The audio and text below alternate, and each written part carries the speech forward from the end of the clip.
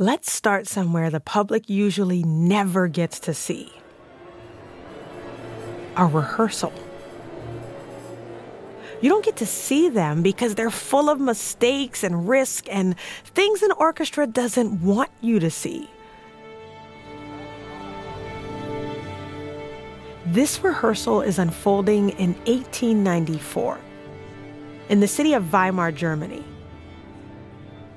The city's symphony orchestra is rehearsing an insanely difficult opera written by their conductor himself, Richard Strauss.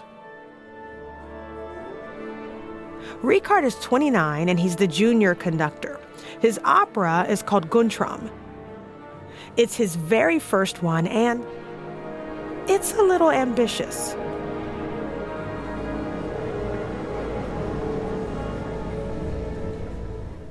Even Richard had to admit, he'd gone a little overboard. His score has parts for 62 string players, and he only had 21 to work with.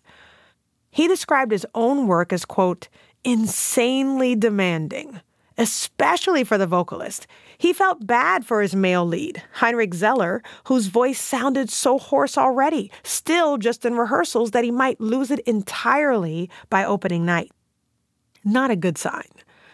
Richard's opera wasn't just physically demanding. The music is dense and complicated too, which is probably why Zeller just can't seem to learn his part. Richard keeps stopping him over and over again to correct every little mistake.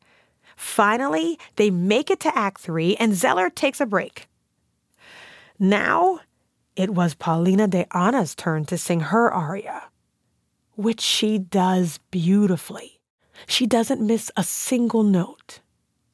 But suddenly, she goes silent. "Why don't you stop me?" she says, clearly annoyed. "Because you know your part," Richard tells her.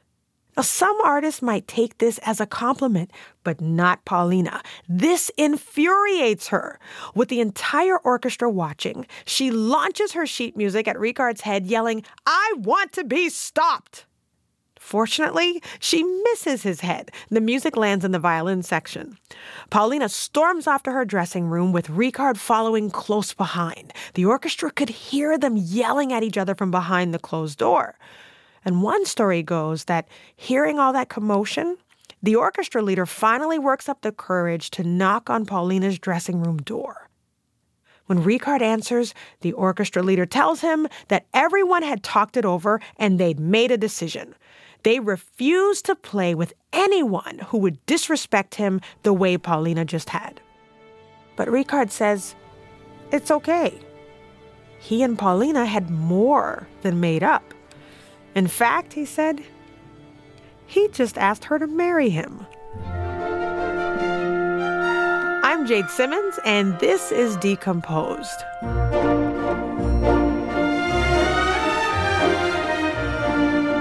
We bring you the stories that have shaped classical music, the heartbreaks, the betrayals, and the acts of sheer genius that changed everything. And today we have a little change of pace. The world of classical music is packed with dramatic figures whose lives are filled with intrigue, heartbreak, and suffering, right? Well, today, I want to tell you the story of a musical couple that's more slapstick rom-com than melodrama. Richard Strauss and Paulina de Anna had one of those big, splashy loves. People often write about Richard and Paulina as artist and muse.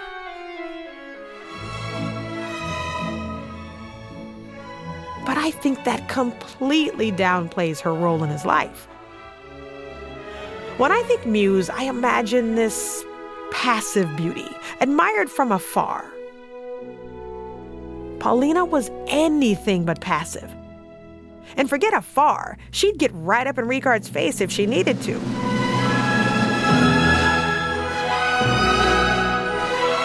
She didn't just have a voice, she had a loud one that she loved to use on stage and off.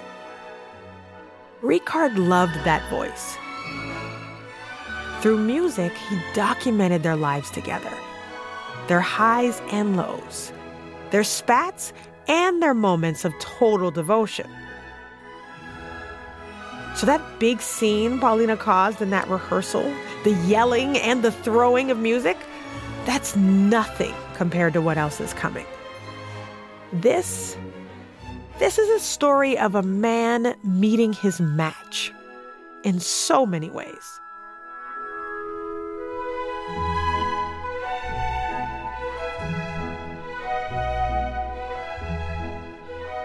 When Ricard and Paulina were in their early 20s, Paulina was taking music lessons from a friend of Ricard's, and sometimes that friend needed Ricard to sub in for him. Oil meet fire. Ricard thought Paulina was incredibly talented, but they went at it over music, butting heads. At one time, Ricard was so upset by the mistakes Paulina made in a lesson that he wrote her a sarcastic note. You are now so set on going your own way that my presence and the influence it inevitably exercises could only seem a burden to you. At the end of the letter, he told her their lessons were canceled for now and the foreseeable future. Don't call me again, basically. Ricard actually told Paulina to leave him alone forever multiple times at the beginning of their acquaintance. And not entirely without reason. Paulina was famously testy. If she didn't like you, you'd hear about it. She was a woman who made her opinions known. And more often than not, they were harsh. Ricard, on the other hand, was known for being patient, easygoing, in his personal life anyway.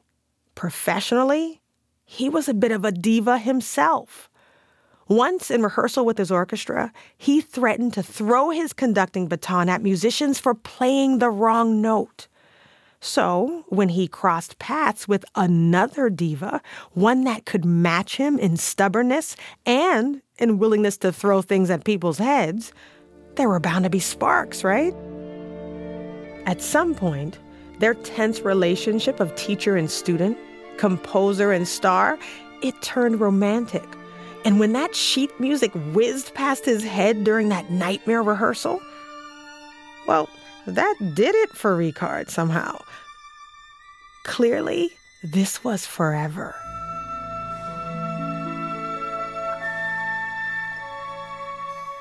The couple made it official and announced their engagement publicly the day that Ricard's oh-so-difficult first opera, Guntram, premiered, May 10th, 1894.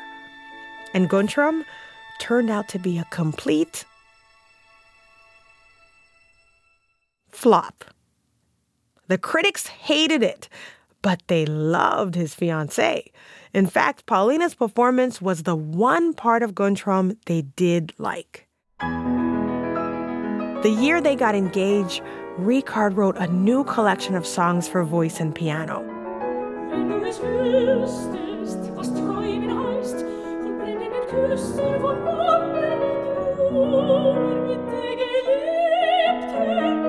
This piece, Cecilia, he wrote in just a single day, the day before they got married.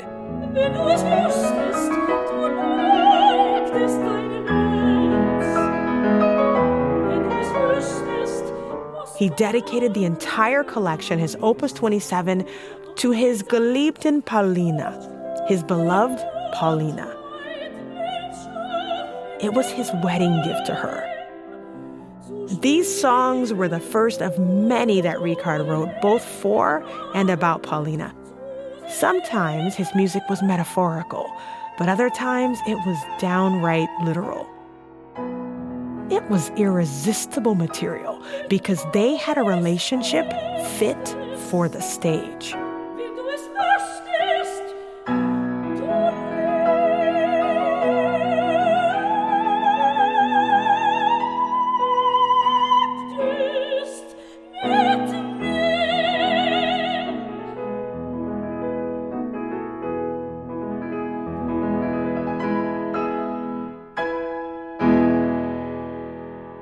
In 1898, Ricard set out to write an orchestral tone poem he called Ein Heldenleben. Unlike the wedding gift collection, This work has no vocal parts, no soprano voice, but Paulina still makes an appearance in the form of a solo violin.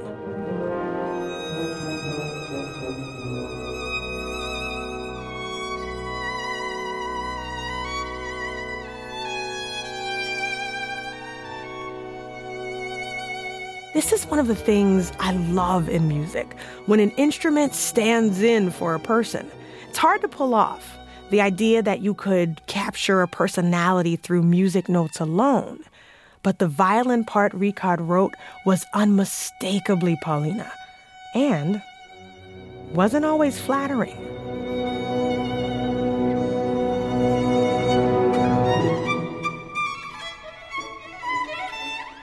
Sometimes the violin sounds rude or angry.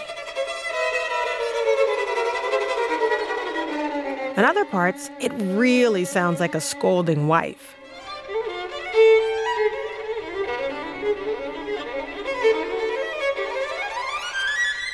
And this isn't just a theory. Ricard wrote notes for the violinist about how to play. He used words like flippant, angry, and nagging.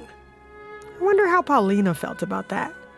But the violin also plays the most memorable melody of the piece, a sweet and loving one.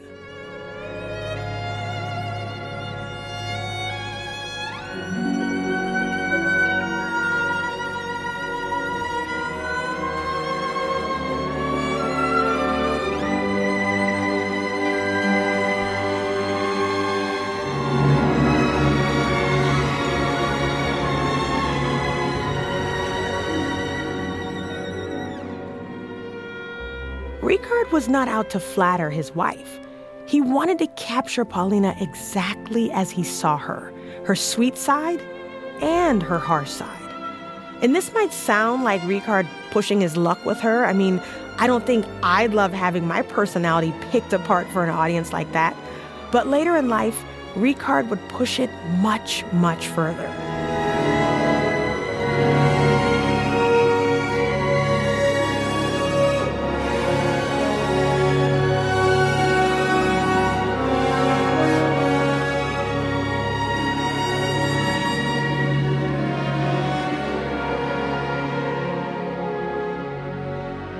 Paulina's career on the opera stage was not a long one.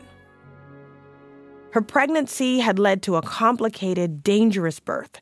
She needed time now to recover, and even after that, she didn't have the stamina she once did. She thought it was time for a break. Ricard considered her far and away the best interpreter of his work. It was a shame that her singing career had to end so early, he said. Instead, Paulina began to focus her energy on running their house, raising their son Franz, and making sure Ricard had everything he needed. But Paulina didn't suddenly transform into some kind of docile housefrau. That was definitely not her style. Paulina, it seemed, thought what Ricard really needed, as he found success, was to be occasionally put in his place. One day, a conductor friend was visiting them when Ricard asked for some water. Paulina immediately shot back, "Get it yourself!" Their friend jumped up to go grab it, probably trying to end this awkward moment as fast as he could, but Paulina shut him down too. "No, stay where you are," she said. "He can get it for himself." Ricard did as he was told. Once he'd left the room, Paulina turned to their guest. "It does him good to move about," she explained. And it wasn't just the water glass. She'd usually start the day off by ordering him to go to his study. "Go compose," she'd tell him. She bossed him around at the musical level, too. She'd leave notes for him on early drafts of his work. Once in the margins, she wrote, "Dreadful mess," and "horrid composing." Bluntness was her thing. But even the unflappable Ricard had his limits. Sometimes he'd run out of patience and snap back at her. More often than not, though, he seemed amused. Once he tried to explain their relationship to a friend. He told him, "My wife is often extremely harsh, but, I need that."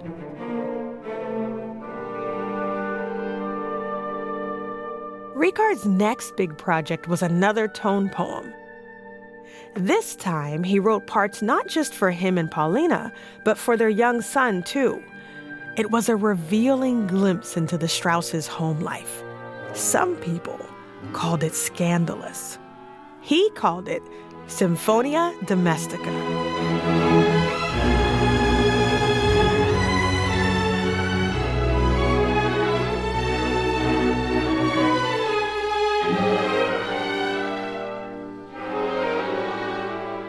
In the first movement, we meet the three main characters. Each one is represented by a different theme. The easygoing father in F major, the excitable mother in B major, and the baby, the only child, is a calm theme in D minor.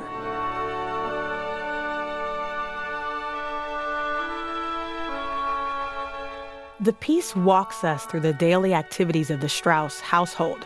Extended relatives show up and fawn over the baby.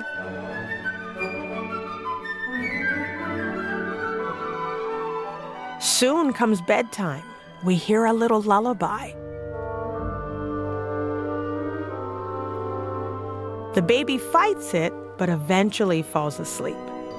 The clock chimes 7 o'clock, and now the mother and father are left alone. We hear the father working in his study.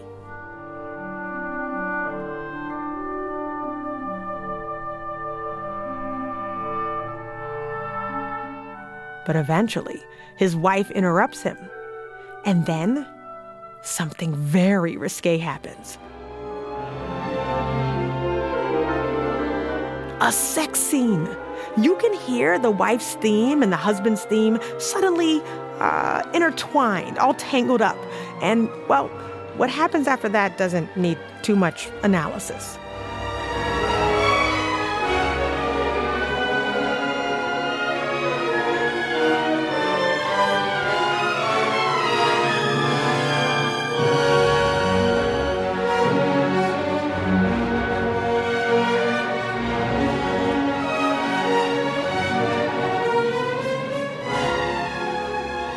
Next thing you know, the clock is chiming again.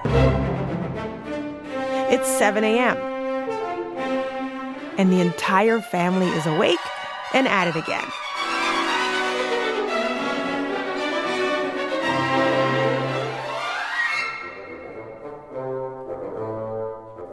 But sometimes, the Strauss' bickering turned into real fighting. After the break, imagine watching the worst moment of your marriage play out on stage. Hey friends, I'm Lauren Ober, and I'm the host of Spectacular Failures, a new podcast where we dig into the true stories behind some of the biggest blunders in business history. Like when Kodak fumbled its own amazing invention, the digital camera. Or when Jim and Tammy Faye Bakker's Christian theme park tanked because of scandal and fraud. Some of the stories are funny, some are sad, some are like, wait, what? No way! But each one will give you a totally new perspective on big business and big failure. Check us out at spectacularfailures.org or wherever you get your podcasts.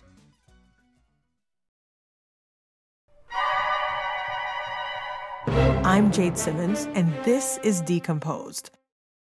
Now, Paulina Diana was a jealous person, especially when it came to her Ricard. At one point, she told a friend that she would, quote, scratch the eyes out of any hussy who was after my Ricard. Not subtle. One day, Paulina was going through the mail when she opened a letter addressed to Ricard. You ever see a text come through on your partner's phone and get curious? Yeah, it's kind of like that. This letter, well, the contents set her off. It read, Dear Herr Strauss, I waited for you as usual in the Union Bar, but in vain, alas. Excuse me? Who was waiting in a bar for her husband as usual? The letter writer went on to ask Herr Strauss for concert tickets and then signed off, Your faithful Mitza Muka. Mitza, for the record, is a cute little pet name for a woman, sort of like Chick. And I'm betting Paulina would have scratched this chick's eyes out if she knew where to find her. But she had no idea who this woman was. In Paulina's mind, this was no casual flirtation either. She was convinced this was proof of an affair. What was she to do? This situation was too big for any of her normal theatrics. So she didn't yell. She didn't try to make Ricard jealous. She bottled up her rage and didn't even mention the letter. Instead, she began making a plan. A week later, Ricard left town for a trip to England, and she made her first move. She sent him a telegram demanding a divorce. She wasn't playing either. She wrote to her lawyer to get things underway, and she withdrew 2,000 marks from their shared bank account. She worked fast. But Ricard sent back a reply. Slow your roll. He said he'd never set foot in any union bar. He had no idea who Mitsumuka was either. He was annoyed by her nuclear-level reaction. But his tone was teasing. Couldn't she see this was all a mix-up? He pointed out to Paulina that there were at least 2 other Strausses in Berlin. One of them was even a conductor at the opera, which, thinking about it, would explain this woman's request for concert tickets. Ricard asked a friend to use the return address to track down this woman and figure out just who she'd really been trying to meet at that bar. But mostly, he took Paulina's divorce threat like a laugh. He complained that he had just settled in to compose something really nice when he'd been interrupted by her angry telegram. And then he had to spend the rest of the afternoon clearing his name. He signed the letter. For today, loving greetings and kisses from the adulterer. And soon, Ricard's friend did solve the mystery. Mitsumuka had meant to write the composer Josef Stransky, and had simply mixed up their names. Okay, at this point you might be thinking, yikes, what an impossible person to be married to. Ricard is some kind of patient saint. But if you thought that teasing her a little and clearing his name was the end of this incident, you'd of course be wrong. Ricard was not over it. No, he made his feelings known in other ways, not by flirting with someone or threatening divorce. Instead, he bottled up his annoyance and stewed about it for years. And then when he was ready, he took his feelings to the stage.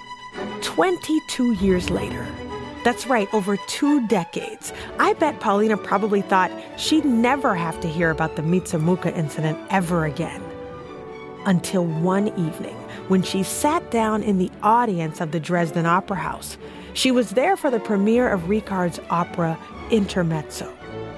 The curtains went up to reveal a room that looked familiar. Maybe a little too familiar. It was an expert reproduction of the Strauss' dressing room on stage. And that wasn't the only part of the opera that seemed a little too close to home. The male lead of the opera is a conductor named Robert, and his wife, Christina, spends the first scene of the opera nagging and picking at her husband. Ricard had changed the names and some of the details, but his new opera clearly was not fiction. As Paulina sat in the audience, she watched the Mitsumuka incident play out on stage. All the drama over the letter and the divorce threat and the mixed-up identity, this time with actors and costumes and a full orchestra to accompany them. Ricard had turned their biggest drama into an opera.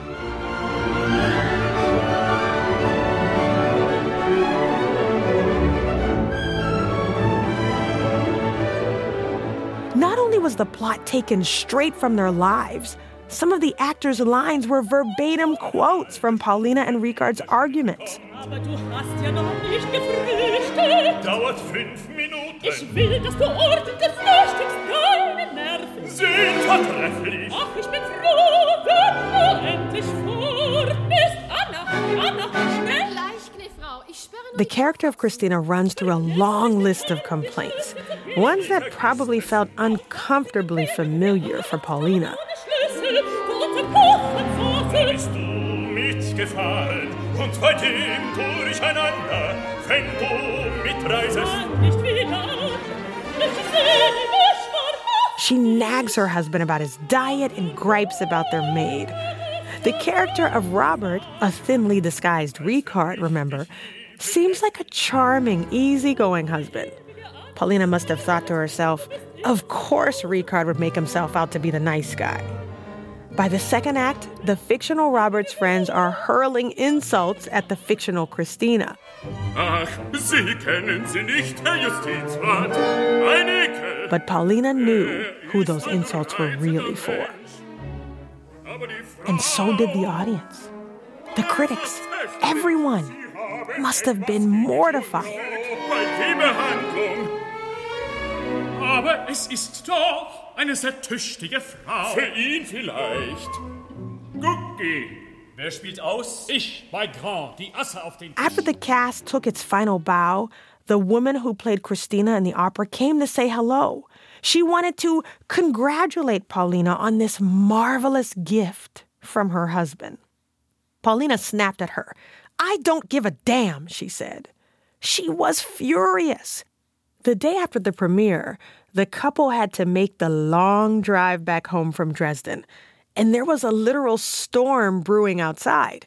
Thunder cracked outside the car while Paulina laid into Ricard.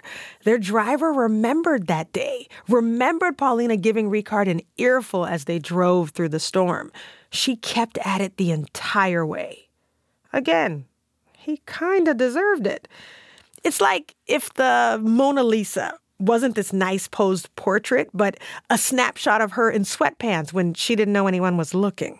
You've been made famous, but not exactly the way you want to be remembered. Luckily for Ricard, life imitates art. And just like the characters in his opera, they did eventually make up. I mean, there was, after all, quite a bit of romance in the opera, too. If you could overlook the whole invasion of privacy thing. And Ricard did end his opera with a sappy line, one that I think he really believed. He wrote, "Is ours not what you'd call a perfect marriage?" Ricard and Paulina's love continued to the end of their lives. When they were both well into their 80s, Ricard wrote a collection of songs for soprano and orchestra. When you listen, it seems like he knew they'd be his last. The songs are almost all about death. They're accepting and peaceful, but resigned to the fact that the end is near. And they're also about his life with Paulina, the voice he'd been writing for since they'd first met. The last song of the set, Im Abendrot, or At Sunset, was based on a poem by Joseph von Eichendorff. Ricard had read it and decided to set it to music. It was his message to Paulina at the very end. We have, through sorrow and joy, gone hand in hand. From our wanderings, let's now rest above this quiet land.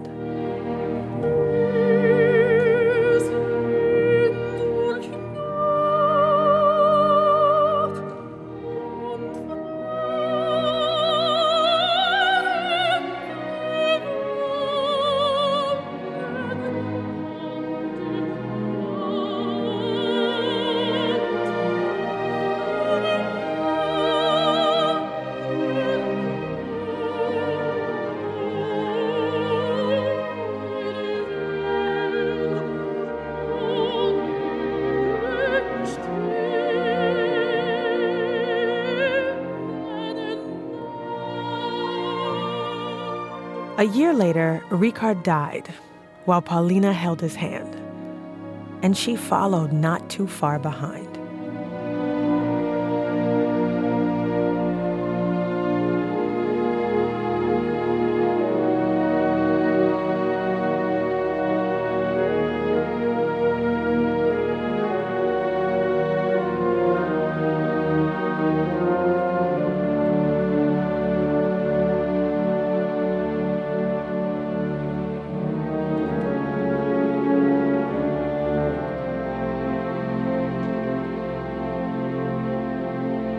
Now, before we close this episode, I want to emphasize that the Strausses are a difficult couple to capture. Their story is complicated for many reasons, including the fact that near the end of their lives, they lived in Germany while Hitler rose to power. Late in his career, Richard wrote pieces for the Nazi regime. He served as president of the State Music Bureau, but he also lost that top post when he insisted that a Jewish man who wrote the libretto for his opera be properly credited in the program.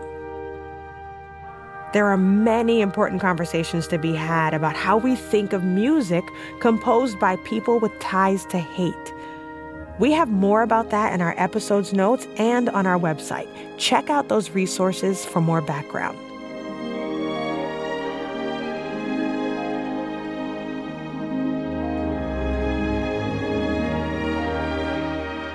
For a complete listing of the music you heard in this episode, go to decomposedshow.org. That's decomposedshow.org for more about the music you heard this episode.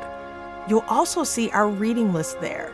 For this episode, we recommend Richard Strauss, Man, Musician, Enigma by Michael Kennedy. Decomposed is hosted by me, Jade Simmons. It's produced by Tracy Mumford and Ryan Lohr. Chris Julin is our editor. This episode was written by Elissa Dudley with me. Sound design by Aaron Cohen. Engineering by John Steele, Michael Osborne, and John Miller. Thanks to Elizabeth Lundy, our researcher, and Ryan Katz, our fact-checker.